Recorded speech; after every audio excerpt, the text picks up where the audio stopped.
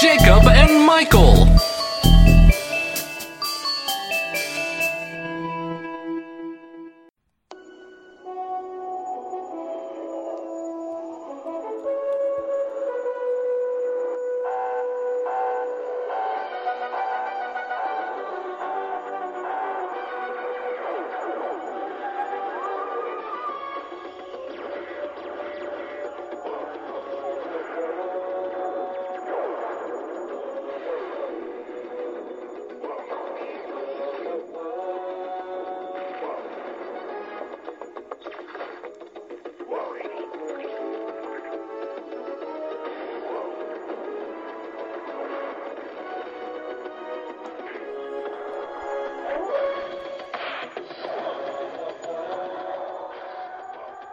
Welcome everybody to What the Fuck Tunes!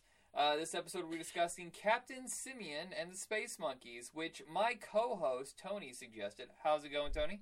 Going alright, how you doing today? Alright, but I'm confused as to why you chose this as a What the Fuck cartoon.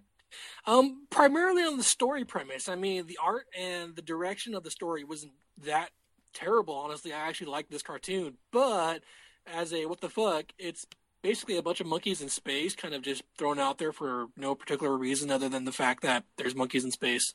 You know, usually it's like, it's complete madness what we're watching, and we just kind of like communicate back and forth to each other, like, what am I watching? This is insane. Or it's so terrible. This one is actually really well designed, but you're right, the plot is really wacky. It's one of those things where you have to sit back and go, oh wait, no, that didn't, wait, why? Huh? Yeah, I mean, like, you're willing to give a lot in a lot of these cartoons. I mean, you know, it's no different than Darkwing Duck, which is just a vigilante type of storyline. But what I really put the vote on for this one is the fact that it's nonsensical story-wise, because it's a bunch of advanced beings pulling a monkey out of a rocket, and then that monkey putting a team together to go on crazy space adventures. You know, it's Star Trek on monkey crack. Kind of. It's well, I was thinking more Buck Rogers, how he floats through space for a long period of time. He's discovered by a different, well, I guess in Buck Rogers they were humans, just in the future. This was an alien race of like these super intelligent beings, kind of like if you combine the Watcher with the, shit, I had it in my head. You know, the Celestials, I guess, in the Marvel Universe. Yeah. If you had taken those and they find this ape and decide that he must be the king of whatever world he came from, and they imbue him with just this massive amount of intelligence and realize, oh wait, we didn't do enough, so we had to do it again. Oh man, but yeah, I mean, it's just what really got me to bring this up for our What the Fuck cartoons is like it's the fact that it's so grounded in seriousness, because like this isn't like Captain Bucky O'Hare. It's a space rabbit from a closet that some kid happens to meet and goes on adventures with. Like it tries to be pseudo like serious. Yeah, it feels like hard sci-fi. Yeah, like you know, like you're supposed to like go into this going like, oh man, this is gonna be something really interesting. Like, no, it's a bunch of whacked out monkeys. I mean, there's even like a schizophrenic monkey, you know, who's the equivalent of Scotty the engineer, you know, and he's just a whacked out monkey. Oh, and by the way, their spaceship pulls apart like the Fantastic, you know, Carmobile, which has really no strategic advantage at all, other than the fact that it just comes apart and comes back together again. It's probably cool for selling toys. In fact, was this a toy line? Do you remember this at all? I don't have any memories of this cartoon whatsoever. I would bank that it's a toy line, especially because I think like 2 or 3 episodes later, they're bringing yet another monkey. They brought in a female martial artist monkey, basically a goddess type character. I don't know if she was in the first episode or not. I don't recall off the top of my head. It's weird. I'm looking this up. This is the reason why I'd never heard of this.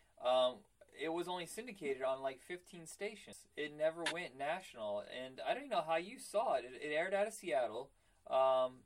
Like mostly of these are like Florida, Seattle, Pennsylvania, a couple Indiana places. Oddly, that's where I'm from, but I never saw it.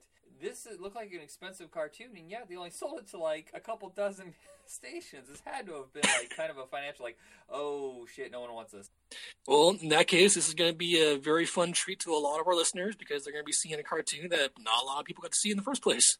Yeah, no real big names when it comes to behind the scenes, but when it came to the cast, you got a lot of sci-fi guys, Mick. I'm not surprised. I mean, the storyline as a whole, it's a solid story. I mean, if I were to equate this to a TV series, I mean, it's basically Farscape, you know? It's Jim Henson level high production. I mean, like, they're putting together good storyline other than the fact that they're just a bunch of crazy monkeys. Once again, like, I keep getting into that, and I should really get off of that whole aspect. But I can't get past the point that his communicator's in his armpit, which makes no sense whatsoever. Yeah, why is it that they even chose more monkeys? Like, I see how they chose the first one because it was the only option they had. And people haven't seen this. They're basically trying to build an intergalactic force to fight off this evil character played by Malcolm McDowell. And they just use other monkeys afterwards. Okay, hold on. Monkeys and apes. I shouldn't say all monkeys. That might be a little... Is that racist? Is that beastist? I don't know. Is one of them like orangutan? I don't know if that's like a monkey or an ape, or what does that fall in? Yeah, I don't know. A gorilla, maybe? Yeah. I don't know. I mean, yeah. All that. I don't know. They're simians. Let's just go with simians. Yeah, there is a zoologist right now losing his shit over this. God damn it! They are not the same thing. I'm filing a complaint, you dicks. Also, we have. I just real quick, I want to throw in Michael Dorn does some voice work. Jerry Doyle from Babylon 5. And James Avery, who wasn't a big sci-fi guy, but he did a ton of animation. But most of us know him as Uncle Carl on Fresh Prince of Bel-Air. Oh yeah. No, yeah, it's I think at that time though, Dorn and pretty much half the cast of Star Trek were all doing cartoon voiceovers. I mean, hell, look at Gargoyles, where it was literally the entire cast of Next Generation. Yeah, except for like Patrick Stewart. Yeah, right. It seems like an easy job to do when you're trying to fill between seasons. Like, if you don't have a movie project lined up, what can you do during between your season finale and season premiere? Well, I got 3 months to relax and just go in for a week or two here and there and do some voice work. Yeah, I mean, I've talked about it before, and this is one of those things that really irks me as a person, is the fact that we have such a huge animation following here in America, and yet we don't have any solid voice act work. I mean, all of our voice actors are just actors. Yeah, half the times they're not trained, and when we were kids, we had like 5 people who worked on everything. Right. I mean, you would listen to like Scooby-Doo and go, "Oh, I just heard that guy in the cartoon that aired before this, and the one before this, and probably one that's going to air after this." Going on here, I don't know if you're still recording. No, I'm recording right now. I paused it. The nice part about editing is you can take out big chunks like that. Oh. All right, everybody. So we're back. Yep. Sorry about that. So yeah, I mean. It's just it's weird, but it is what we got, and it's not always that bad. So I'm happy with it. The company that produced this is Hallmark, which I don't think they did any animation outside of this. That's a very strange thing for them to choose to jump into that foray. But seeing how unsuccessful it was, I can see why they backed out immediately. Which is a shame. I mean, it was a pretty good cartoon, and it was a good way for kids. I was a kid when I watched this, to really come to learn about all the different types of monkeys out there. I mean, you got to see a whole bunch of them work and deal differently, and that was kind of interesting for me. Yeah, I'm looking at the cartoons that were produced. Hallmark is the only one that really financed... let me correct myself. They only stepped into animation once, but they did it for this company called BKN. Does not stand for bacon, which would be amazing if it... Bacon Block! It was an animation block that was syndicated out by Bobot Syndication, which I've never heard of, but these are the cartoons that they did, which I actually kind of know. Street Sharks, Sky Super Strike Force, Mummies Alive, Pocket Dragon Adventures. Now, I remember Pocket Dragon more than I do this, which is weird. I shouldn't even know what that is. Sonic Underground, and then the Jumanji cartoon. Oh, jeez. Somehow Captain Simian just fell through. Didn't get noticed, at least by my generation. Which is, again, a shame, because it wasn't a bad cartoon, but it was kind of a bonkers cartoon. Yeah. It was just hard to really associate with the characters, because if you're a kid watching this, you usually associate with the characters, just like you want to be a hero, or you want to be something like, this is a bunch of guys out in space using a bunch of electronics, like no kid was like, I want to be a astronaut lost in space with a crew of random people that have no idea what they're doing. Yeah, it's a love letter to old sci-fi shows that we grew up on, or the generation before us, where, Star Trek, Lost in Space, Planet of the Apes, stuff like that. And I think there is even an episode called Planet of the Humans, which is an homage to that movie. And it's clearly well done. It's just, for some reason, it just, never got enough push. I don't know why the studios or the networks didn't pick it up. Yeah, no, I mean, even the main character, Captain Simian himself, I mean, he was a very, very much Shatner, Han Solo-esque character, It was just like... That's right. Yeah. I get my crew going. Yeah. It's got a very manly, strong leader voice. And then you got the other guys doing Vincent Price voice and Peter Lorre and stuff like that. One guy, I don't know what was up with the orangutan. He kept jumping around with voices, and he wasn't the schizophrenic one. No. I honestly, I don't know. It was, I have no clue, honestly, but it's fun because they have a good crew of characters. They have the leader type, they have the big dumb brute who has a heart of gold, the schizophrenic one, they had the spider monkey. I mean, it was just and then they had the lady monkey they brought in later on as the quote unquote love interest. I don't know, monkey love, that's kind of weird for me. Monkey love. But the love. But it was interesting because she spent her entire life in the middle of an Amazonian jungle being regarded as a goddess, and so she has that aspect of her character in there, and so these characters were really fleshed out and interesting. This is a team that works well together, unlike the last cartoon that we discussed, Defenders of Dynatron City, where apparently they were all completely out of their fucking minds, and there's no reason why any of them should have been anywhere near each other. The guys who created this actually thought it out first, worked out the characters so that they all kind of line up together. Yeah, they work together in a way that makes sense, and begrudgingly so. I mean, they're not too happy about pulled out of their natural habitats, but they're all just trying to get home. Where in the pre-city, they're just a bunch of slack-jawed yokels, and I mean that by all extents of the terms. Because if you watch that cartoon, holy crap, those guys are idiots. In which case, they're working together, and they don't even know why they're working together. They're just like, we got to be heroes now for no real reason, and we can't even function together as teams. Oh, and Toolbox. I will never let go of Toolbox. I'm sorry. What the hell? Yeah, that is ridiculous. This actually has a legitimate villain, too. Malcolm McDowell plays his character, and he's not even the main villain. He's just of that episode, he's the antagonist. And then in part 2 of that first episode, the main antagonist comes in. It's all really well done, and I enjoyed it, and I want to check out some more episodes. I highly recommend it. I mean, when it was out, I managed to watch the entire series, which is weird because apparently it wasn't released anywhere near me, but, I have my crazy ways, apparently. Well, maybe it's consistent. You were in Portland at the time, guessing? Yes. Well, maybe it was just sent down by Seattle. Maybe you picked up a Seattle station. That could have been it.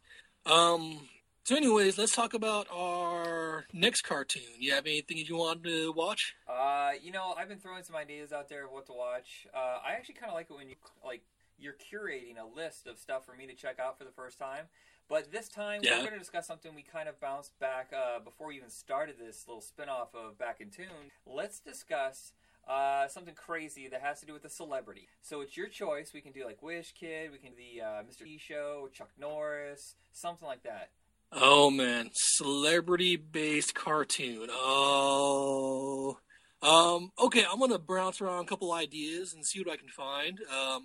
My web service is kind of sketchy at the moment, so I'm not sure if I'll have access to some of the odder things, but, we'll see what we can put together. Hopefully I'll have something for you soon. Yeah, the funny thing is, I say this, and even if we both had the most perfect internet connection, there's still some cartoons out there that are very hard to find. There's some holy grails out there for me. I want to see again. I haven't seen since I was a child. So if any of the listeners know how to get a handle on, there was a cartoon called Meatballs and Spaghetti, which was a cartoon version of Meatloaf, as if he was married and his dogs played in the band. That is totally what the fuck material right there. I mean, just... That's why. Why would you have two dogs that play guitar and drums, and then you and your wife go on the road and ventures and rocking out? That's crazy. How would you feel? It's not really a what the fuck cartoon outside of the fact that it was just kind of creepy to a degree. But Camp Candy. Camp Candy is one I haven't. There's 3 of those SCT kind of connected cartoons. There was Ed Grimley, Camp Candy, and Gravedale High, going with Rick Moranis. All of those are really worth discussing. Those strange cartoons. Yeah, I wonder about some of them sometimes because you have things like Howie Mandel's Bobby's World, where you wonder how much of that is actually cartoon and how much of that is just him having really weird out as a recording. Bobby doesn't want to. I gotta wash my hands. I can't keep recording. But yeah, no. I'll toss around a couple ideas and see what I can think of. But I think doing an actor or famous person turned to cartoon would be a fun one. Oh my God, Hammerman! That's it right there, Hammerman. It's got to be on. Oh, this magic hammer shoes. What's that? With his magic hammer shoes. Oh, Let's see if it's available online. Oh, it totally is. Oh, and it has the live action clips too. Let's see if there's full episodes. Oh no! There has to be. Yeah, everybody, if we can't find Hammerman, we'll have something else backed up while we search. We do that'll be a lifelong search. The Hammerman, I can't find it. All right, but chances are we'll be pretty good about this and we'll find it. So stay tuned because next time you hop on, it's going to be Hammer time. All right. Chuck Norris. Chuck Norris, man of action. Chuck Norris stars in Chuck Norris Karate Commandos. Chuck Norris, he's got nerves of steel and strength to match.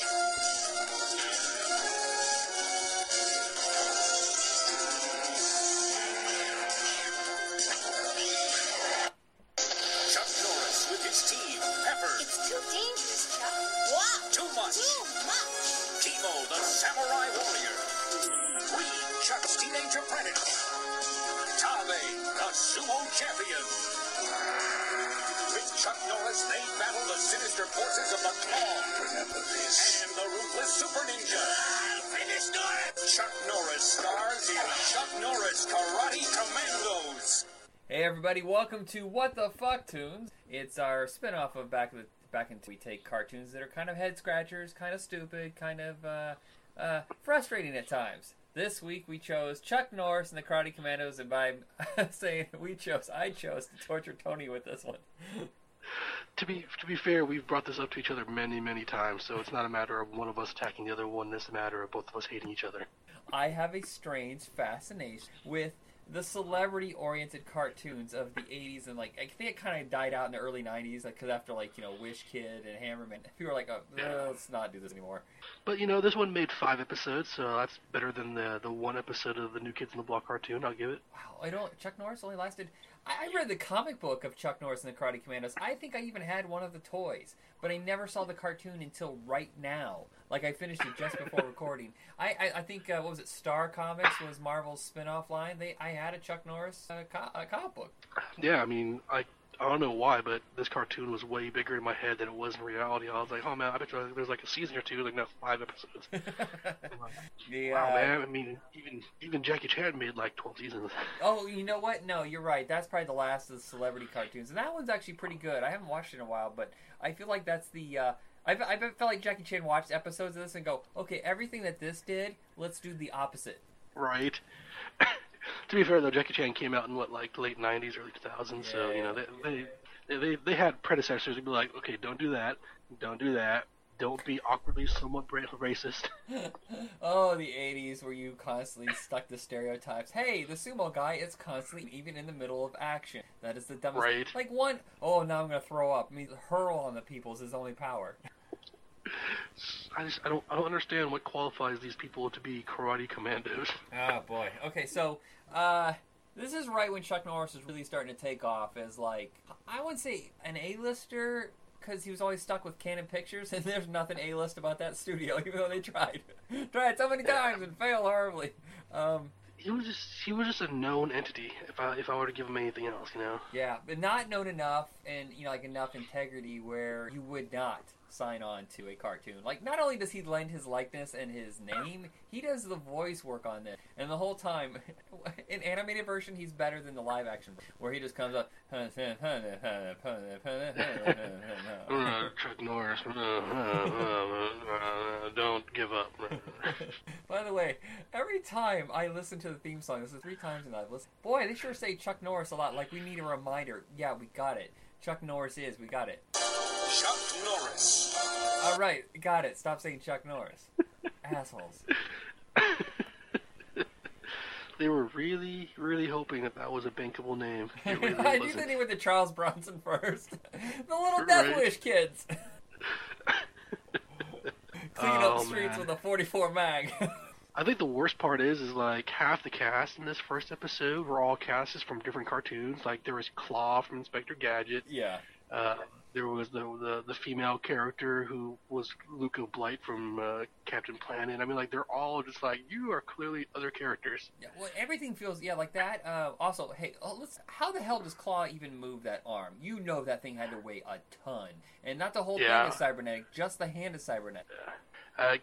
Like the one threatening move that Claw does is like he kind of like reaches forward and like waves it side to side. I'm like, I don't get it. Like how? That's all he can do because he's torn his shoulder so many times. You'll know what's coming to you. Shake, shake, shake, shake, shake. I'll grab you by the balls. That's all I can just clamp. And we have like the Baroness kind of character. We have Super Ninja. Now, if anybody has watched the American movies or anything with Sho Kusagi, you know that the Super Ninja is like part of their mythos. Like, I don't know if it's like some sort of chemically enhanced, like steroid ninja. I don't know. Is there a story about Too Much? I mean, like, he's just a random kid that appears. This is the curse of those cartoons of the cutesy side character. I love He-Man. I hate Orko. I love Thundercats. I hate Snarf. Snarf didn't come in until much later, though, and that's because they were trying to get that cutesy part. But yeah, it was just.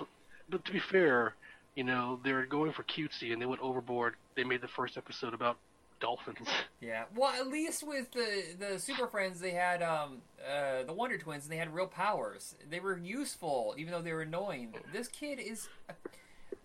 I feel like every time they get into any sort of adventure, like, why the fuck do we keep bringing this kid along? He always compromises the mission. Yeah, he's no short round.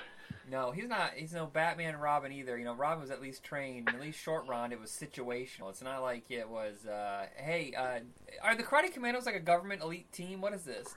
I don't know. I mean, like, it's not like blatantly clear like the Centurions, where, you know, clearly someone's paying for their satellite in space. It's just like, it's just a group of dudes that people are like, oh no, the world's in danger. Call up these guys. Chuck Norris had too much of his scene in action. It's like, hey, I gotta spend it on an elite team, you know, just Right. Well, you know, whatever doesn't go to Delta Force. All right, we got it, Chuck Norris. Every time you turn around, Chuck Norris. What was up with the costumes that he was wearing too? I mean, like was he wearing like a technophile loincloth or something? I mean, like, what? You know, with that illustrious mustache that he has and that mop of a head, you know that he has a Sasquatch chest. But I guess that doesn't sell as a toy, so it's all clean shaven. He's wearing that bandolero. It's so geared towards action figures. Besides everyone else in the group, which just makes no sense because I don't understand his selection process. It's like you, and you're Asian. Come join me then. You're Asian. You know, it's like back when Justin Timberlake had like backup singers that were all black guys to kind of solidify his R&B. You know, rite of passage. It's like, you're all Asian. Come and join me so I don't seem racist with my karate. Yeah. But I'm a ninja. I use ninjutsu. I don't care. I'm a sumo. I use sumo. I don't care either. You're all karate commando. Nobody here uses karate but you, Chuck Norris.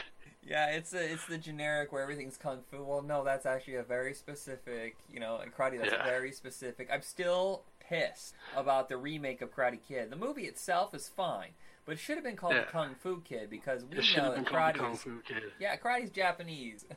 Jackie Chan's Chinese. Yeah, it's just people just don't think, you know. It's like, oh, they're Americans. They don't get it. It's like, dude, no, we've had like 20, 30 years to figure it out. We understand there are different arts, different techniques. You know, you don't have to dumb things down just because you don't think the people know. But like, this is 1980s with Karate Commando, so back then, like, people couldn't differentiate. Oh, they're all Japanese. Like, clearly they all do karate. I would say Chuck Norris, even to this day, doesn't seem exactly the most enlightened fellow. He seems more like, all right, Chuck. Oh, you! Every time I even mention your name, you say that. You know, I mean, he's no Steven Seagal with his Aikido. Oh, Steven Seagal is even Steven Seagal. Steven Seagal made up his own backstory. The only thing I know about him before he was famous is that he broke Sean Connery's arm training him for James Bond. How the fuck do you break the star's arm? Like, oh, I never get to work in Hollywood again. Yeah. Here's the thing. It's the G.I. Joe rule with the costume. Do you remember Quick Kick? I don't know. He was part of the G.I. Joe team, and everybody's got like full on. If they don't have battle armor on, they at least have full costume. And here they're going into like snowy areas and all sorts of terrain. And there's Quick Kick just in his pants and a bandolero like Chuck Norris is. No, that is not. No, let's get him a proper jacket at least. You can put a bandolero over a jacket, something. Well, you know, when you're so badass that you don't feel cold or heat. Oh, it's like when Robin would wear those shorts, and no matter what the weather was, like, oh, it's got to be kind of shivery some days. Like, give me my cape! I'm putting it around my waist. I mean, usually we'll sit here and discuss the plot of the episode, but if you can discover the plot of the episode outside of there's dolphins, there's a sea lab, and there's a bunch of dudes that are fighting, and somehow the bad guys are going to take over the world using the sea lab. I don't know the full details. I just know that it was just really, really bad. Every single time they say sea lab, which they say 9,000 times, if they're not saying Chuck... Okay, I'm not going to say the whole thing because that music clip's going to play again if I say it again. If I say Mr. CN, Cartoon Network man, if I say his name, it's going to play. It's like that with Sea Lab. Every time they played Sea Lab, or said that, I expected this music clip to play.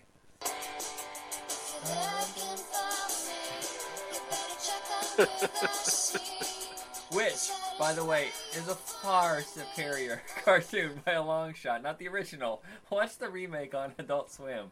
It is one of the funniest damn things, and it's so cheap, but light years ahead of Chuck Norris.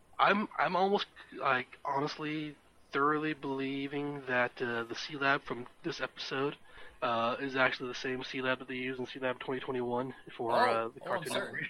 Yeah, well, okay, so this is Ruby Spears. Not a lot of people really remember who Spears are. They worked for Hanna-Barbera, and they both licensed out cartoons to Warner Brothers. I think for this. But then when Ruby Spears sold out to Hanna-Barbera, then Hanna-Barbera got bought up by Warner Brothers. So everything's under the same catalog now, but I bet you they licensed, because that is the same exact look. I think maybe it's a little bit of the color, but you see the same bubble animation, same fish flying by. Watch an episode of Sea Lab 2021 where they reuse footage. It's the same exact thing in Chuck Norris. I'm positive it is. Like, it just totally looks like it. How is this only 5 episodes? I really thought, I thought it was on for... Yeah, it felt like it was on for longer, but in retrospect, I'm glad that it wasn't. This shouldn't have been more than 2 episodes, more than 1 episode. Somebody should have saw the pilot and been like, no. Fictionalized version of Chuck Norris. In Chuck Norris's head, the whole time he's doing the cartoons, like, yeah, this is based on a true story. Yeah.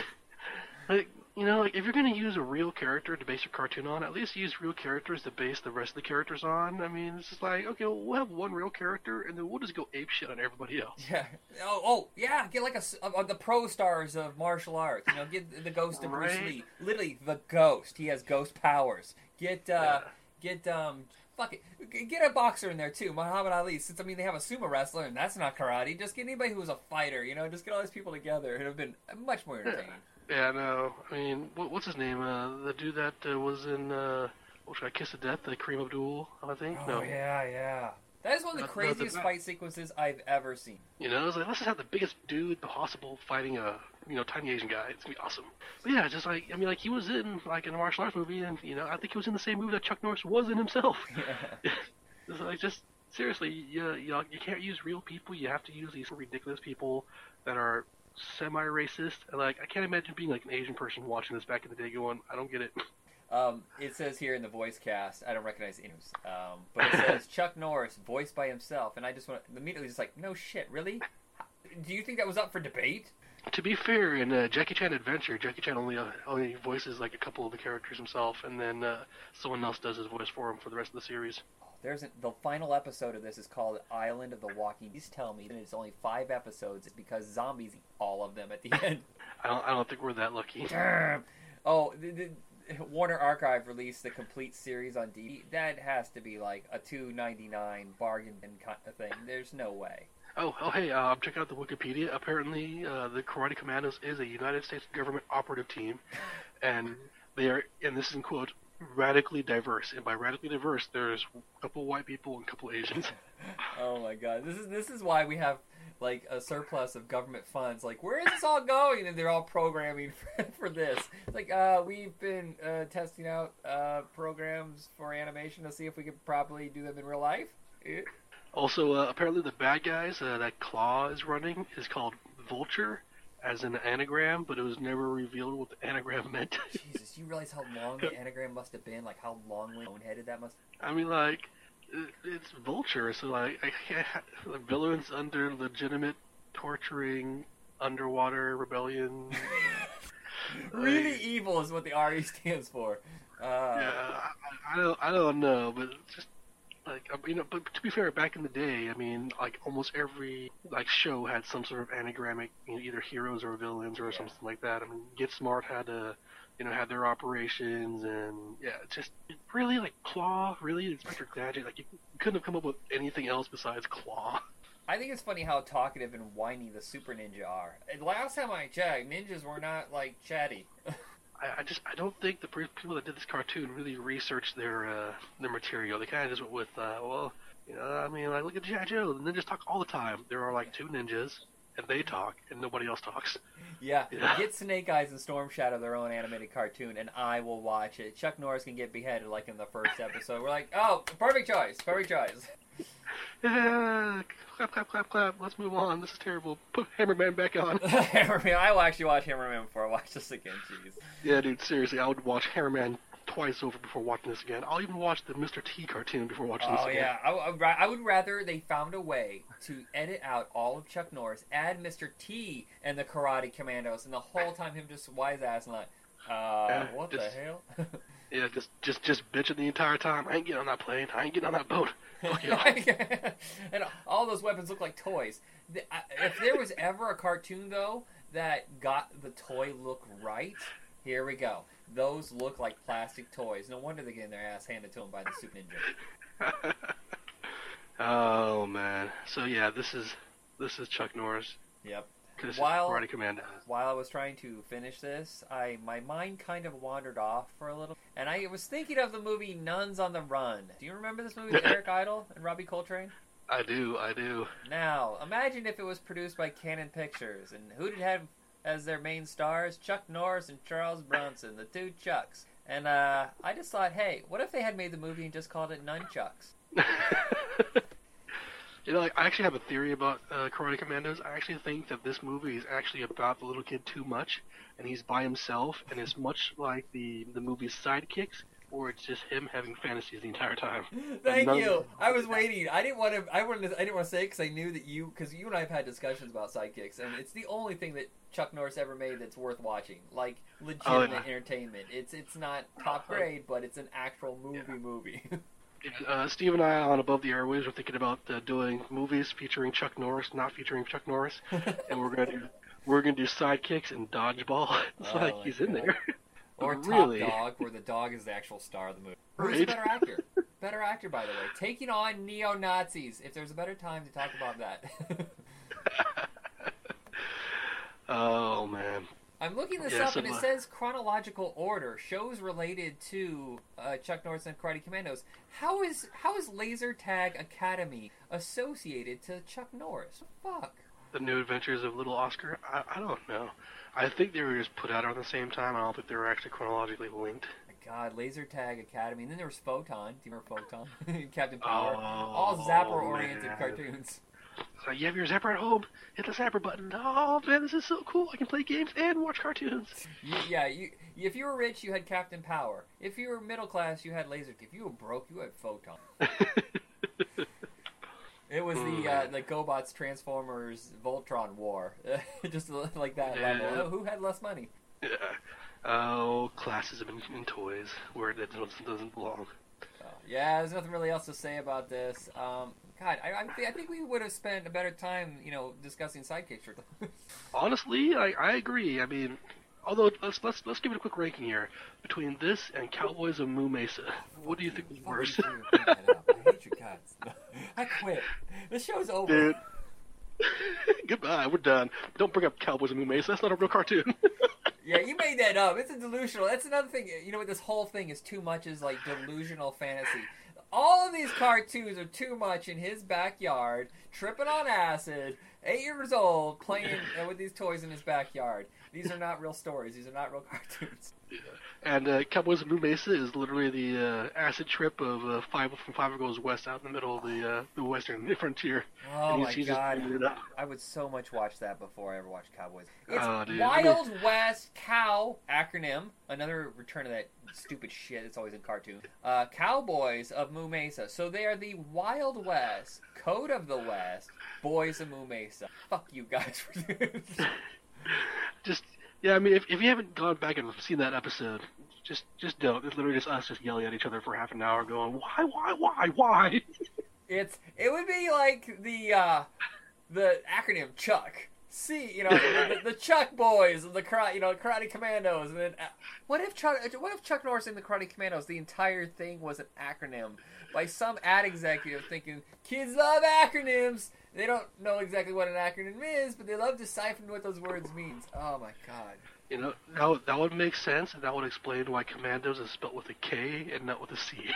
I guarantee. Oh well, that might have been some subtle alt-right shit right there. Chuck is like, can we change the first C to a K too? Cuck and Norris. Wait, hold on a second. All right, listeners, we're gonna leave you with that thought. Fuck. All right. One last little. I'll give Chuck Norris another. Man of action. No. He's not a man of action. He's a guy of a paycheck. The second the 5th episode was over, he was like, "What the fuck was I thinking? I'm out of here. Let's go shoot mission in action like 18. I don't give a shit. Let's just keep it going."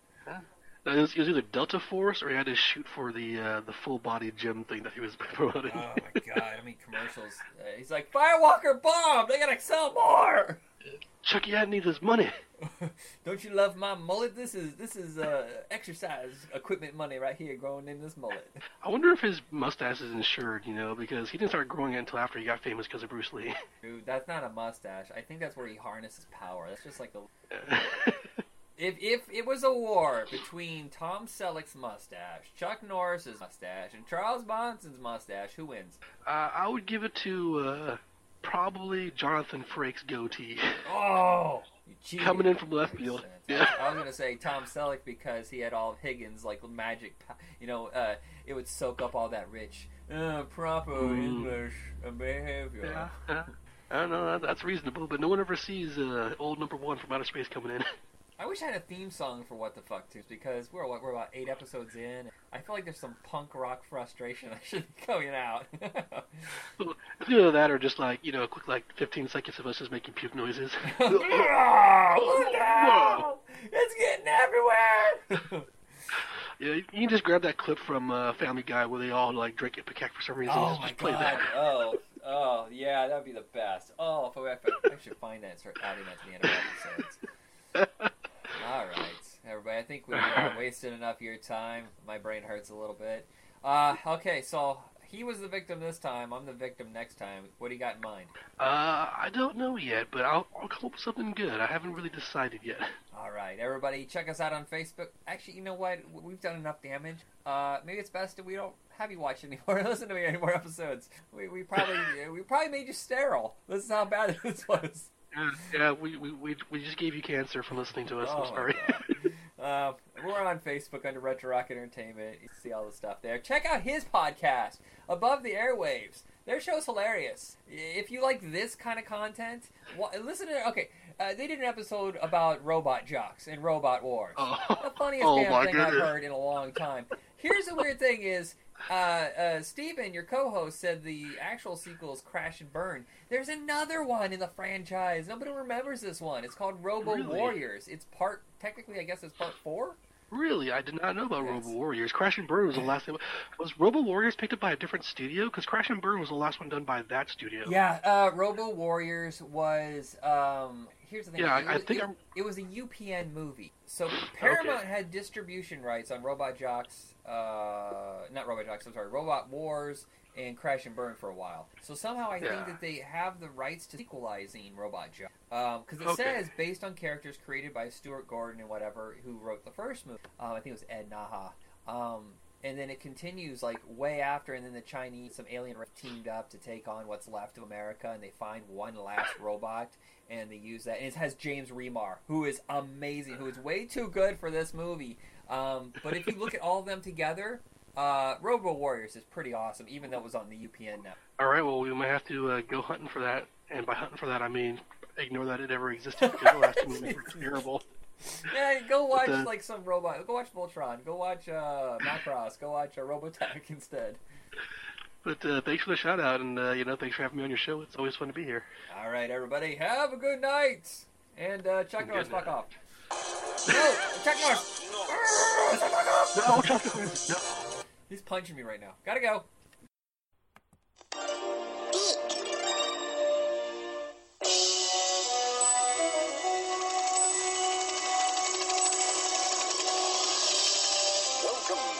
Dynatron City, proud symbol of the atomic age. Cooking is safe and easy in a kitchen filled with atomic appliances. And what better way to top off a neutrino nutritious breakfast than with a frosty Proto-Cola, everyone's favorite soft drink. Dad's ready for an exciting day at work. Because in Dynatron City, everyone knows that hard work and a good attitude is what builds a great future. An atomic future.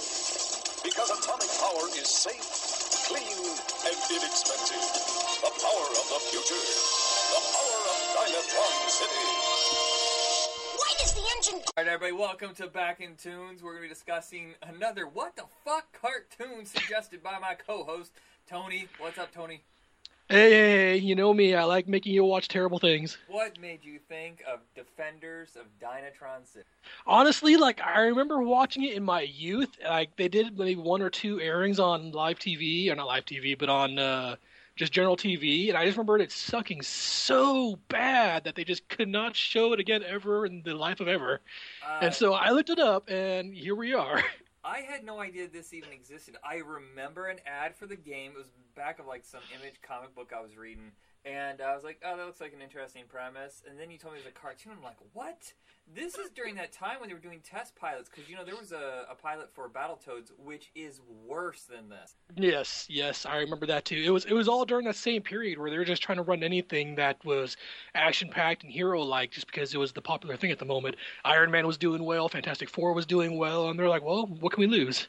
Well, also the video game cartoons. There's Double Dragon, Captain N, Super Mario Brothers. Yeah. They're just testing the waters, and this failed horribly. What the fuck is with them promoting the Proto-Cola? Proto-Cola is clearly poison. Yes. Not only is it clearly poison, but it's clearly poison developed by the bad guy of the series, which people were just like, oh, this ended up working out pretty well. The commercials show someone getting mutated by it. Oh, look, 2 more arms. Dad's awesome now. Woo! Yeah, honestly, I thought that was just one of the weirdest ways to open a series, where it's just like, okay, yeah, there's just this weird, interesting drink. It's, oh, everyone's getting mutated. Is this a thing of the future? 5 minutes later, no, this is the bad guy trying to ruin everybody, and everybody's like, we kind of like these After Effects. I'm still trying to gather everything that got put together. Is this a parody of X-Men, and I'm just not getting it? Honestly, it feels like it's a parody of the DC type of genre more than Marvel, because yes, there's mutants in it, but they all have very Superman-esque powers. If anything else, I mean, it's just so kind of thing going on. Yeah, it feels like a really awful Justice League thrown together and leaving you wonder what is wrong, because this is the Justice League of terribly racist rednecks and creepy BDSM sadomasochists. I can't get a feel for any of the characters. Even the monkey makes no sense. We were I suggested this, and I said I was going to watch it, and I think I was 2 minutes into it, and I go, "What the fuck am I watching?" I had to rewind this thing over and over again because it didn't make any sense to me. I'm like, hold on, what? Clip back, start over again. Nope, still makes no sense. There is at no point when these kids get transformed. I'm trying to remember. The monkey kid does it by accident. By the way, totally rip off of Changling from Teen Titans. Oh yeah, totally. Oh, absolutely. he accidentally transforms them. They're being held prisoner by Dr. Fuckface. I don't know his name. Dr. something. I don't know where they're getting their degrees. At no point during the graduate studies, like, you notice how that one kid over there is kind of insane? Should we give him a degree? Oh, yeah, just go ahead. Just keep adding on. Master's, doctorate, whatever. Give him grants, too, while we're at it. Yeah, right. He needs to buy Tesla coils and shit. I mean, everybody needs those. His name's Dr. Mayhem. Is it? Yes, his name's Dr. Mayhem. That had to have been after the fact, because I can't... And the bachelor's degree goes to Stanley Mayhem. Well, I hope he's up to no good. I figured, like, a lot of those doctors get, like, honorary doctorates from the Universal Life Church, you know? Like, if you actually looked up their PhDs or what have you, it's like a doctorate in, divinity. I'm like, oh, okay, well, that makes more sense. What do they call it in Scientology when you get to the next level, to each one? I don't know. I mean, at that point, aren't you like a space alien or something? I don't know. It's like, oh, you paid enough. You move up to the next level. Getting 2 more down payments. I get to level 9. Oh, man. I can't remember what that is, but the thing is that he already has, like, his robot henchmen, and you think that would be enough, but no, these guys are out of control. There's never enough, because clearly henching is a field that's hard to get into.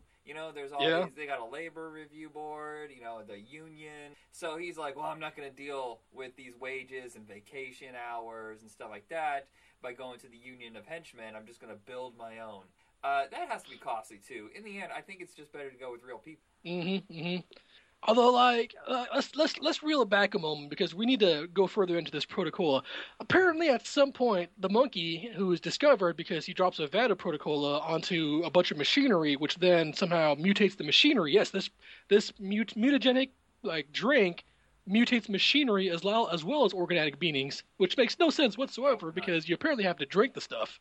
I would think that somehow you'd have to chemically absorb it, but normally liquids and electronics do not go together. Oh, yeah. And then, it creates this giant head-like robot thingy that's off for half the episode until the giant PhD, idiot finds an on and off switch at the bottom of it, which is even more bizarre, How did he not know? Okay, so going further into the series, we get to a point to where our heroes, quote unquote, which is a bunch of just random people. One person is a electrician, a black girl is the electrician, who happens to be there because the guy running the place can no longer use fusion energy or crap because his monkey dropped a bunch of cola onto all the stuff. And so she's there because this guy's running a bunch of electricity to make his machine henchmen that we just talked about. And then a bunch of unlikely Scooby-Doo-esque characters, and I say Scooby-Doo by the fact that they're a motley crew, not because they're halfway intelligent. They're all just a bunch of idiots. I'm guaranteeing you none of them could get a driver's license. I mean, we had, the idiot, brick-sized leader character. We had a creepy girl who was really into it with her buzzsaw. We have the one semi-intelligible person who becomes less intelligible, which gives her superpowers. And then, I kid you not, we have a toolbox. And you'd think the toolbox wouldn't matter that much. Well, it does. It does matter. How did the toolbox gain sentient? How does he have a personality? That's fucking What? I don't know. He was clearly the Vision character, in the new Avengers team. It was like, we need an android type character. The toolbox is going to transform. So anyways, they get put in a trap, of course. Well, now hold on. Before we get to the toolbox part, what if it had been something totally different? What if it was just a box of sex tools? It would be dildo head? I mean, just vibrating. Honestly, at that point, I couldn't tell you, because chances are, with the crew that they put together to do this team with, that could have actually been the box. These characters... These people are clearly not friends. At no point do they establish any sort of history with them. They're just like, we got this character, slap them together, let's go. Yeah, let's do this, let's go. So, the only intelligible person at the team was the monkey. And the monkey isn't even that intelligible. It was just a monkey that got mutated to the point to where it gained some semblance of intelligence. And is still smarter than everybody else on the team. Oh, and by the way, he has bananas on a bandolier for some reason. And we never find out why. Yeah. Clearly, the game was the first concept, and somehow we have to fit this into an animated... there's no need for explanation. Screw it. So...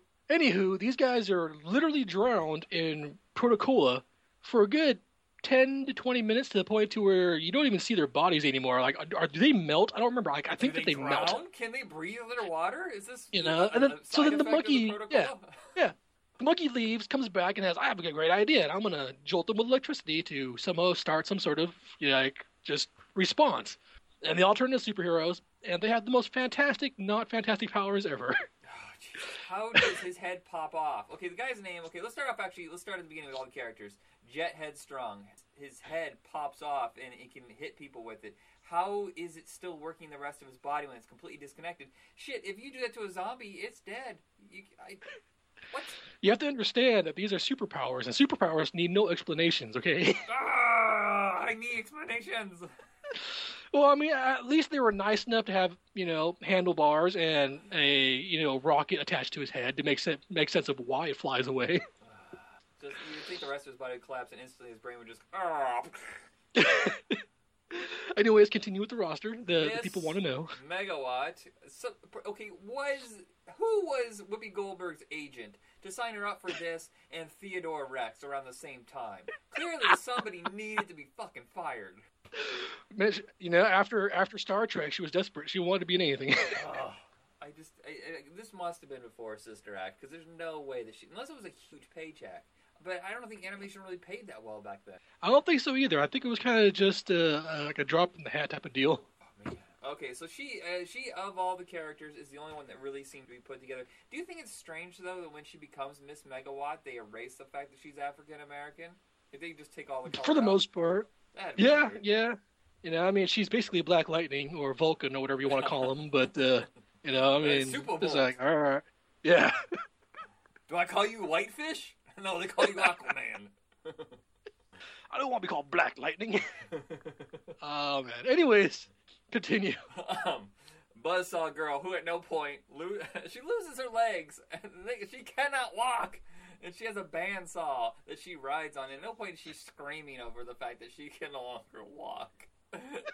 And what is up with her voice? Like, she is like, we need the most sultry, dirty-esque voice that we can get for a character possible. It's just like, oh my god, I cannot wait to start slicing you. What the hell is wrong with this woman? It's just imagine, she makes sailors and truck drivers seem like completely okay. Like their etiquette's fine compared to this lady. I just lost the ability to walk. I have no idea if I have lady parts anymore, but I'm gonna cut people up. Yeah, and it's just like when you start off with the character, she is just overly intrigued with her bandsaw, and it's just like this is not okay. I'm sorry. Sociopathic behavior. I mean, the only person that would be okay with this is Leatherface. True. Hello there, lady. All right, so let's move on to my favorite character, who I lovingly call Toolbox, who is literally a toolbox. That is his name, because clearly they put no thought into that. What is he? He's a toolbox. What's his name? We forgot to hold on a second. We got to go to production right now. Toolbox, fine, Toolbox. I mean, like they could have gone with like Hammerhead because he has a freaking hammer for a head, or like anything interesting. But it's like no, he's literally a toolbox incarnate turned into a anthropomorphized being with a cape. They all have capes. I don't know why. With a cape. Metalhead would have been a much better name. But I'm gonna but like you. just comes into being and he's like, I want to be a hero with these guys, and we have no idea what is he thinking. Like, how does he process things? Why is he suddenly like a hero with these people, other than the fact that he might feel ownership towards the person that owns him as a toolbox? This is ridiculous. Of all the characters, it's the most. Yes. Oh man. And as you can tell, there's a bunch of absurd characters. So if we can say that the Toolbox is the weirdest freaking character, you can understand. This is from Lucasfilm. They originally designed the game, and this is during their pinnacle of like fun, cartoony. They were doing Monkey Island and Full Throttle, and this is before like the Star Wars games basically took over their development process. This is when they were like more like original concepts. Dynatron City, maybe it was a fun game. I don't know. Did you play it? No. I don't even know if it was a hit. I just remember seeing one ad for it, and nobody ever talked about it. And I have no idea if it's any good. It was an NES game, but I think it was also a PC game. The Lucasfilm kind of focused on the PC. Well, probably what happened was people watched the cartoons and decided to burn any copies that they had. Yeah, probably. They're like, these are the same guys that greenlit Howard the Duck. Oh no, hide it. Hide the evidence. Nope, not real. Didn't buy this. Bury it with the body that's called Holiday Special Star Wars. So yeah, no, honestly, if you guys listen, if you get a chance and you feel like you want to just punch yourself in the gut for about half an hour to 45 minutes, you have to watch Defenders of Donatron City, because it's just one of those superhero gems, and by gem I mean big giant piece of poop. Did you know that Dr. Mayhem was originally voiced by Christopher Walken, and at the last minute before production was done, they decided to replace it with a more cartoony voice? That's what I'm reading on Wikipedia. Who throws away Christopher Walken's voice? Wow, especially for, oh man, that would have been gold. Like, that would have made this 20 times better. Woo! It would have been all weird and creepy and, like, unnerving. It would have seemed like a real villain instead of just, he talks like this the whole time. Oh yeah, I mean, like, you know, like that would have worked for Freakazoid, because Freakazoid was cartoonly designed to be that. Where this is, I can't even tell if this is supposed to be a semi-serious cartoon or supposed to be just completely bonkers cartoon. Because like at some points you're like, oh, this is supposed to be just, you know, like just whack job, slack jawed idiocy, and then like you get like these slight moral compasses, and you're like, is this supposed to be serious to a degree? And then it goes crazy again. It's almost as if Fox said, well, we have to have some sort of moral ground. It can't be a complete parody, man. Clearly, if you look at our slate of fine cartoons, Bobby's World, Little Shop, dead serious, more important cartoons than everybody else. And they're like, what? Mm-hmm. We're making a parody. Oh, all right, we'll go back and change things. Oh, man. Oh, I can't just begin to explain just the incredible craziness of this cartoon. It's just... It leaves you wanting to turn it off, but not able to, because you really want to see what happens next. You know, I'm thinking about the game. I know I didn't play it, but I have it in my head now. Just seeing like, oh, this guy, all he can do is shoot his head over and over and over. Like, it was one of those things where, like, I bet you 80 bad guys would come at him over and over, and he just banana, saw through. It's like one fight style. That's all you have. And that's why you don't know about this game. That's why there was no sequel. The cartoon never took off. It was probably one of those things where the concept was awesome and the execution was, holy shit, can we write this off? Is this a tax write-off, please, somebody? You know, maybe that's how they got Whoopi Goldberg in it. It was a big tax write-off for her. Yeah. Gary Winnick, he created Maniac Mansion. I remember that being a really awesome game. Actually, I think it was a TV show, too. I think so. I remember the game, though, and the game was awesome. Publisher was JVC. I don't remember JVC. Not a label that I'm having good memories of. No. Yikes. Yeah, I don't know. This is definitely the worst of all the cartoons that you suggested. It's the worst, but still crazy level of entertaining, because I just have to keep going. Hold on, rewind. Oh yeah, they did that. They totally did that. Okay, I did not imagine that. I did not draw past it. All right, so I've been kind of thinking about this for a while now, and there's two particular cartoons that I've wanted to do for our next show. Okay. But I want to see if I can get some of our viewership to kind of decide upon that. If you guys are listening in, you know, are interested, I want to do one of two cartoons, and either I want to do Bruno the Kid, which was a cartoon about Bruce Willis as a child who is a super secret spy, which I honestly loved as a kid and is awesome in my personal opinion. Or we can go the other route and do Captain Simeon and the Space Monkeys. You know, which I've is about had space someone monkeys. suggest Captain Simeon before, and I never got around to it. That seems to have people's interest. Yeah, so I mean, like, honestly, like, I want to do both eventually, but as for just kind of a next episode type of thing, like, I already have them lined up and ready to watch on my queue. But I definitely want to see if I can get some viewership, you know, coming in and telling us, you know, what they want to see next is one of the two options, rather than just having a blanket, you know, what do you like? What do you have available? Well, here's two choices. Give us your input. Yeah, and I am stunned at the attention that the Amazing Cube episode got. That is one of our most successful episodes. Really? Yeah, right now we're on the verge of our 100th episode of Back in Tunes, and I think it's time to spin What the Fuck Tunes off into its own thing. You know, you and I can do it. Jacob's completely cool with that. where we just do a series of shorter episodes where we grab one bizarro cartoon, discuss for 20 minutes. And if you guys are cool with that, you got something to suggest, totally throw it our way, because we have like a lot on our list of what we want to discuss. But if you have something, let us know. Yeah, I mean, even if it's like a specific episode of something that wouldn't be a normally what the fuck cartoon, but just they happen to do one episode where you're just like, what the hell is going on in here? G.I. Joe, Transformers, whatever. I have it. I have it. Yeah, if it pops up, let us know, because we'll watch it and we'll join you in the what the hell is happening here. Have you seen the Zombie Smurfs episode? I have seen the zombies, Holy the shit, purple. that's the best episode ever. But the whole time I'm going, is this really happening? Yeah, is this a thing? What is going on? This is just so creepy. Get up. I'm gonna bite your butt. Arr, arr, arr. All right, everybody, check us out on Facebook under Back in Tunes. Give us suggestions. Let us know how we're doing. And Tony, thank you. This was a gem of, big shiny piece of, I should say. Yes. Yeah. It's crystallized. It's aged to not perfection. I don't know. It was really worth watching, though. Anytime, man. Anytime. All right, everybody. Have a good night. You want to send us out? Yep. Good night. Good fight.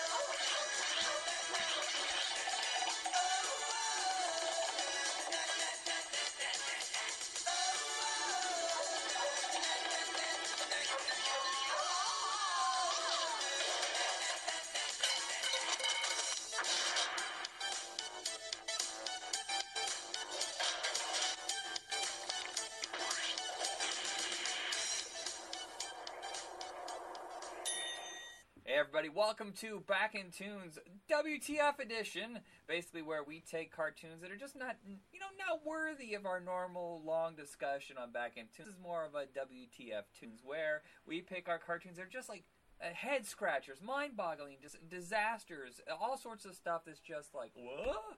And every episode I like to torture my friend Tony by watching these cartoons. To be fair, you have given me a few to watch, and I've been like, what happened? Yes, I have, and that's just the measure of our friendship.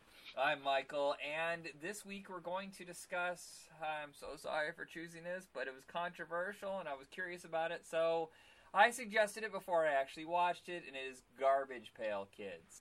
You say controversial, I'm just going to go ahead and say that it was just dumb in general. It's controversial based on the fact that it never aired in America, even though the summer of '87, CBS promoted this heavily. This was going to be a big thing for their new schedule, and all of a sudden, this huge amount of protests and advertisers pulled their advertising, A, because of the protests, but B, because CBS never sent out a tape as a screener before the season started, because even they realized they had no faith in this cartoon. It was so bad, and this cartoon was clearly designed as a marketing tool, much like how Secret Wars was designed to sell toys. This was designed to sell more Garbage Pail Kids garbage, and I personally feel like it wouldn't have succeeded. This seems like it would, the UN should have stepped in and stopped this disaster, because this is obviously against proper human, it's a crime. And the targeting in this cartoon made no sense, because there was just references and what have you that any kid would not get. I'm sorry, I'm, General Pat Ton, because he's a fat kid. I'm like, okay, well, I get it because I know who Patton is. But what 6-7-year-old's gonna know what this is referencing? Right. You don't know if it's trying to be subversive, like the Mad Magazine of cartoons or something like that. But no ideas hit home. Mind you, I barely made it through the first episode. I don't know if you watched more, but I was just like, oh god, 5 more minutes. Oh, I can do this. Yeah, no, I was hoping that it was gonna be one of those short cartoons where it's a 15-minute cartoon and then something else plays on their half. It was no, it's 15 minutes and then something equally stupid plays with the other half. Yeah. It's okay, so the first episode, something about Garbage Pail Kids from outer space coming down to Earth, and these ants get loose to fight them, and they take over the Earth. And I think the episode actually does not end. The ants just kind of stand there going, yeah, and that's it. It was an unfinished idea. It ends with the ants taking over. Like, it ends with a couple of other aliens driving past Earth and saying, oh, we can't go there. It's infested with ants. And then it shows a giant ant at the end of it because for some reason they kept feeding ants the sludge, which we never find out what the sludge is or why they're attacking the ants with the sludge. We just know that they know that they're eating the sludge and they keep attacking with it. And I know it's a parody, but when they show Earth, where it's just kind of like the front part of the Earth stuck on a giant trash can, you're like, no, scientifically that would... I mean, it wouldn't even spin properly. Gravity wouldn't exist. Everybody fly into space. It's not going to happen. It's a dumb idea. It doesn't even make sense. No, and apparently, like, the entirety of Earth is America. So, I mean, like, this is just visually insulting. Can you imagine anywhere else watching this? I'm like, okay, well, there's Earth, and everything else outside of the small corner is in a garbage can. So what's in the small corner? Oh, look, it's America. So everything but America is in a giant garbage can. That's kind of xenophobic. Wow, Well, it was the 80s, man. In the 80s, America was like, yeah, we rule, we're number one. You know? Right, and this wasn't even aired in America, so imagine how that went. I didn't think this was going to be good enough to be on a network. I figured this was one of those, like, syndicated packages that they sent out to the networks just to burn off 15 episodes. They aired, like, Sunday at 4, right after the baseball game was over. No, this was, like, decent, but I cannot find the company that made this anywhere in Wikipedia. I'm going to have to go further into this, but... I think it's funny that Wikipedia just doesn't show it. It's like they're all too ashamed to admit that they were responsible for it. I recognize this animation, and I don't know from where. Yeah. I was looking at this animation style too, and I'm like, I've seen this before from something I actually enjoyed, but I couldn't put a finger on it for the life of me. But like it's a known studio, definitely, and like they had a pretty good voice acting cast, but like as a whole, like I just can't put a finger on any of it. So I'm just like, this is just a really bad embarrassment to everybody that worked on this damn thing. The guy who developed this, I'm shocked that he wrote the Transformers movie and Fievel Goes West. 2 great animated movies. Don't tell me that Fievel Goes West is one of the best animated movies of the 90s. And he created this? Yeah, it's a thing. I mean, if you ever want to see... That's the best way to put it. If you ever want to see somebody hitting rock bottom, this is it. Oh, I need my cocaine money. Yeah. Right, like, I'm desperate. My wife just left me, and I need some cocaine. I'll do anything. Give me whatever. How much is a rail? Oh, okay, hold on. I'm going to need some more. Yeah, you did say voice work. I recognize Cree Summer. She was on A Different World. Tara Strong looks very familiar, but I cannot figure out what TV show she is. I'm going to look up her IMDb. Oh, Tara Strong is in so much stuff. Like, if you IMDb her, you can recognize, like, 30% of her stuff, if not 40%. Rugrats? Is she from Rugrats, or am I thinking of someone else? I don't know from Rugrats. I mean, she voiced Barbara Gordon, Batwoman. She voiced a bunch of stuff, man. I mean, like she is ridiculously popular and known. I can't tell you what off the top of my head. Okay, so I'm looking here. It's actually CBS Entertainment Production with Topps Chewing Gum. So CBS is truly responsible for their own shit on this one. It's so bad, makes no sense. The villains aren't even villains. Like the first episode, or the first half of episode, is just a couple of aliens, wanting to hang out and have a good time, and a bunch of militant Garbage Pail Kids just like, oh, they're attacking us. I'm like, oh, let's have a picnic. Oh, they're doing some sort of war dance. Oh, let's party on the beach. I mean, like this is just like, what's the moral of the story here? Like, is the moral sometimes when you mean well, you might seem like you're doing something bad, and sometimes when you're doing something bad, you might actually accomplish nothing at all? I mean, like, what's going on here? I don't even remember the second story. I have zero memory of it, and I'm just like, is it my age, or was the story that unmemorable, like that terrible? The second story follows the Scooby-Doo / Super Harlem Globetrotter story, where, like, 5 random kids go and, to a toy store and buy toys, and then they find out that the toys are, like, jacked up and broken, and then they get called to their hideout where some form of Gaia / Zordon / just like leader figure tells them something's going on and you have to fix it, and then they all transform into Garbage Pail Kids. Like there are 5 perfect normal kids and transform into these 5 monstrosities, and it was like, what? It's like, you must go out and find whoever's trying to ruin people's childhood. So they go back to it was a really, really stupid story. And it made no sense because they prompted villains that like, oh, blah blah blah is doing this, and I'm like, who's blah blah blah? We've never even seen them. This is the first episode. Like, you can't just hop into the middle. I guess for kids it doesn't matter if there's no background to it. You can just hop into it and kids are like, yeah, f those guys, whoever they are. They're trying to ruin my fun. I'm looking at some of the credits here on who produced like the other stuff for it. Okay, so I was talking about the theme song for the show right before we went live. And it's the laziest, half-assed. We got 5 minutes. Put this together. La la la la la la la la. Good, go. Gotta go to air.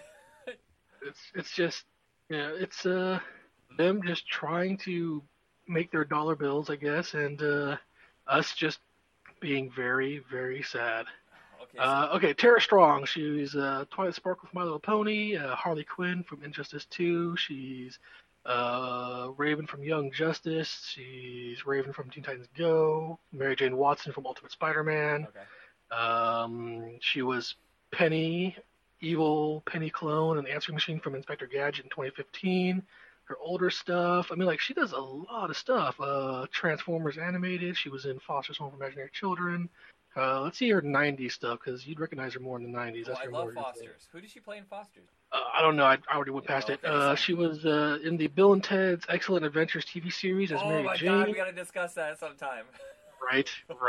That and, what was it? Did we already do Back to the Future animated series? I don't know. No. I actually have that whole series. I would love to discuss that.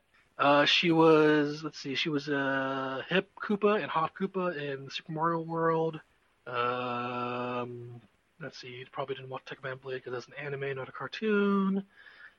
She was, Extreme Ghostbusters, Kylie Griffin. That was the new Extreme Ghostbusters.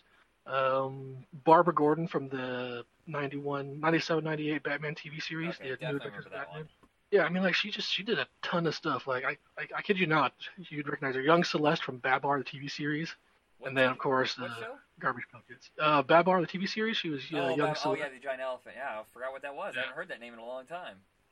She was apparently in the Care Bears family TV series. I mean, she's just, she's very much in the industry, does a lot of stuff. I think she did a couple of live-action things, too, but... Yeah, she looked familiar. I wasn't sure. She kind of looks like the girl... Have you ever seen National Lampoon's Senior Trip? I have, yes. You know the horny one? I see where you're getting at that. It's probably not the same. Don't know if it's her, but I can see why you'd think so. I'm looking at the production companies on the animation, though, the actual animation. Like, CBS paid for it, but the other companies that actually produced it. First off is Cuckoo's Nest Studios, but here's the other two that caught my attention. One is called Wang Film Productions Company, and the next one is Hung Long Animation Company. Now, let's just say these two companies decided to team up for their own little super company. Their company would be called Wang Hung Long. Now, I'm not saying that this is a coincidence, but I don't think this is a coincidence. I think they knew where this piece of garbage was going. Was it because they were fucking us over? It was like CBS taking the money. It was like, it was just like three guys. It was like, let's just throw them weird shit and see what they pick up. It was like, this, out of everything they pick up this, all right, sure, why not? We like money. And I'm looking at some of the other stuff they produced, and it's not exactly the top notch. So there's some decent stuff in here. Of course, there's Beetlejuice and a pup named Scooby-Doo. There's also Police Academy, the series. Oh my God, that is totally on the list. Police Academy, the series. I forgot about Police Academy, the series. There's Beverly Hills Teens, the comic strip. Do you remember comic strip with Tiger Sharks and it went COMICSTRIP? It was like 4 cartoons. One was a Heathcliff ripoff, and actually there's like a few, like Kung Fu Cat or something like that. Oh my God, no, I don't recall that. But that sounds like something I would have watched as a kid. Here's another one, Wish Kid, which we plan on doing later, the Macaulay Culkin cartoon. And then after that, just kind of ran. Oh, the Super Dave cartoon. Holy crap. Oh man, there's a bunch of garbage cartoons in the 90s, like a bunch. Oh, the 80s wasn't lacking in them either. That's just like now it seems like there's a little bit more quality control. Nobody really seems to look at these cartoons now and going, "What the fuck were we thinking?" Oh my God. Well, I write that off onto the fact that like if it didn't have like a full 20 to 24 episodes, people kind of just wrote it off as it was a time killer. Yeah, just we got to fill our schedule with something. I don't know how long does animation take. See, that's the other thing. It takes so long to make one episode that it's like by the time you get that one in the can in the company season, like, oh shit, well, let's stop production. Well, we're already on episode 13. Ah. So, anyways, we're going off on a tangent here. Back to the core of the cartoon. It's basically everything you expect out of a Garbage Pail Kids cartoon. It's a big giant pail of garbage. Yeah, well, there's no real ideas because the cards are just the bare minimum. Did you happen to notice that there was a lot of characters without their faces where their face should be? It was a little disturbing. It's like Reanimator. Yeah. I mean, like, it's just it bothered me that there was 0 point to any of this. Like, usually there's some sort of like underlying moral transition, gain or loss. I mean, like something to produce value, like, well, the purpose of this. I mean, even in Animaniacs, when there was no moral to the story, they threw out the wheel of morality to give you a moral to the story. Yeah. And it was like way too many characters. It seemed like you need to focus on a very core team, and it seemed like they were trying to fit every single character they had created in the cards to please the fans, therefore having no focus. Yeah, it was basically a Secret Wars. They just wanted to throw every recognizable card that they could, or every card that was maybe on the block to be put out. And they didn't really care how it fit into a storyline. They're like, okay, well, this, and this, and then we'll put it with this, and this, because aliens and armies. Well, what about this? We'll just grab 5 random teenagers. Like, this is like the actual plot to Power Rangers. Give me 5 teenagers with attitude, and then pit them against a bunch of other things. Go! I will watch 80 episodes of Power Rangers before I ever watch this garbage pail shit again. Yeah, right? Because, like, at least in Power Rangers, like, there's, like, a theme, it's like friendship or, overcoming adversity or something. This one was just like, oh, there's just some dude being a dude. Like, this was, like, the precursor to the Kids Next Door, which Kid Next Door was pretty fun. This was bad. Yeah. Did you ever have Garbage Pail Kids?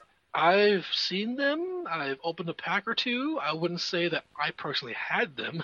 I had a family member who was just like a little bit older than me. He would have just like a whole binder filled with every single one. And I think I had one that someone had given to me once, like where my dad worked. They're just like, hey, I found this. It was left on one of the tables. I'm like, okay. And that was like my one card. And I was like, oh. I never got really into cards. Like, I was briefly into baseball cards, but it's just a card. You just look at it. I'm like, give me my comic books. Where are they at? Yeah, I mean, like, my uncle collected comic book cards, and he gave me his collection, and those were freaking cool, because, like, they're, like, full-on... Yeah, like, full-on, like, rosters and stats and, like ability comparisons and what have you. Like, that was just cool to have. Yeah, well, plus the artwork was beautiful. Garbage Pail Kids was the equivalent of, like, Mad Magazine boiled down into one piece of cardboard. Yeah, I mean, like, I can understand that... like, it's an art style, and so people are going to be naturally, like, inclined to it in one way or another, but as a whole, like, there's no value into it. It was just grotesque to be grotesque, and it was one of those things where, parents were like, and kids were like, it's gross, I like it, but it had no value at it after a year or two. Honestly, there's nothing really else I can say about this at all. Is there anything else you want to say before we go? From product to cartoons, this is probably one of the worst ones I've ever seen. I mean, and I've seen a bunch. I've seen Creepy Crawlers, which is literally about, the Creepy Crawlers, like, candy maker that just made other bugs come into life. Like, I've seen crappy stuff, and this was the worst. Wow. Did they ever make a Mad Balls cartoon? No. I mean, like, I've seen Mighty Max, Creepy Crawlers. I mean, like, they did a bunch, but I don't think I've seen that one. I was wondering, because I remember they had a comic book. Do you remember Star Comics? They used to do, like, the same thing that they did with animation. They would just take whatever toy license was out there and make a comic book of it. No, not that I'm aware of. At least that wasn't my central focus back in the 90s. I think no, it wasn't in the 90s. It was actually 1986 when Marvel was doing their big 25th anniversary celebration. They launched the New Universe, which was a huge flop. But Star Comics actually held on for about 5-6 years. They had some decent stuff. They had Peter Porker, which is a parody of Spider-Man, of course. They had Top Cat and some other stuff. But then they would license, like, just these stupid, whatever popular, like Popples and Mad Balls and Sectars and stuff like that. Whatever was a short-lived fad. I can't say I've seen any of those. I mean, like, I recognize, the first two you mentioned, Peter Porker and Top Cat, but definitely was not alive, or actually definitely was not old enough to recognize, and have not seen those at all. You're fortunate, because the only thing out of there that's any good is the Peter Porker and the they made an Ewoks and Droids comic book, and that was pretty solid as well. Oh, there we go. All right, guys. Well, that pretty much covers this terrible thing that Michael forced me to watch. Hopefully, I'll find something really terrible to make him watch at some point. I don't know. Maybe there's a Beverly Hills Cop cartoon or something. I'll find. I don't know. Oh my God, I would watch Axel Foley just throwing bananas at people up their tailpipes. Oh, and Surge is his sidekick. Oh, I would love that. He brings out all his gadgets every episode. That would be really cool. I'll see what I can find. I don't think that actually exists, but there's got to be something stupid out there to make Michael watch. Now, for people who have been listening to the show, you'll know it's been a long time since our last WTF episode. We're going to try to break it up so that it's once a month. And I'll pick one, then he'll pick one, I'll pick one, he'll pick one. That way we get to equally torture each other. And who knows? There might be a surprise in there somewhere, something that I think is like insanely stupid, and you'll like it. Yeah. Probably yeah, not. I'm not gonna bank on that, but you know. I'm terrible. Though I kind of like the Super Globetrotters. Yeah, you know, it was fun. It was definitely way out there, but like in the end, like it was just amusing. Yeah, I mean, it's not just about terrible cartoons. It's about like just flat out head scratchers, whether they're good or bad. Yeah. Like how did they get their powers? You know, where did they get from A to B? You know, like why the Globetrotters specifically? Like, you know, like that was a lot of fun to talk about. This was just eye torture. Oh, I think I got it. You know, they never actually say the long-term ramifications of the Soul Glow and coming to America. What if it gives you superpowers? Oh, damn. Oh, look at this conspiracy theory. That's why they took it off the market. The government can't have us have special powers. All right. I think that about wraps up this episode. We are on Facebook under Back in Tunes. You can find the special editions where we discuss our favorite cartoon lineups, which thankfully you guys sat in for a few episodes back in November to fill in for us, and our regular episodes. Just hit us up with whatever things you want us to discuss, what you think of the show, and thank you everybody for the support. Please and thank you. Good night, everybody. Good night.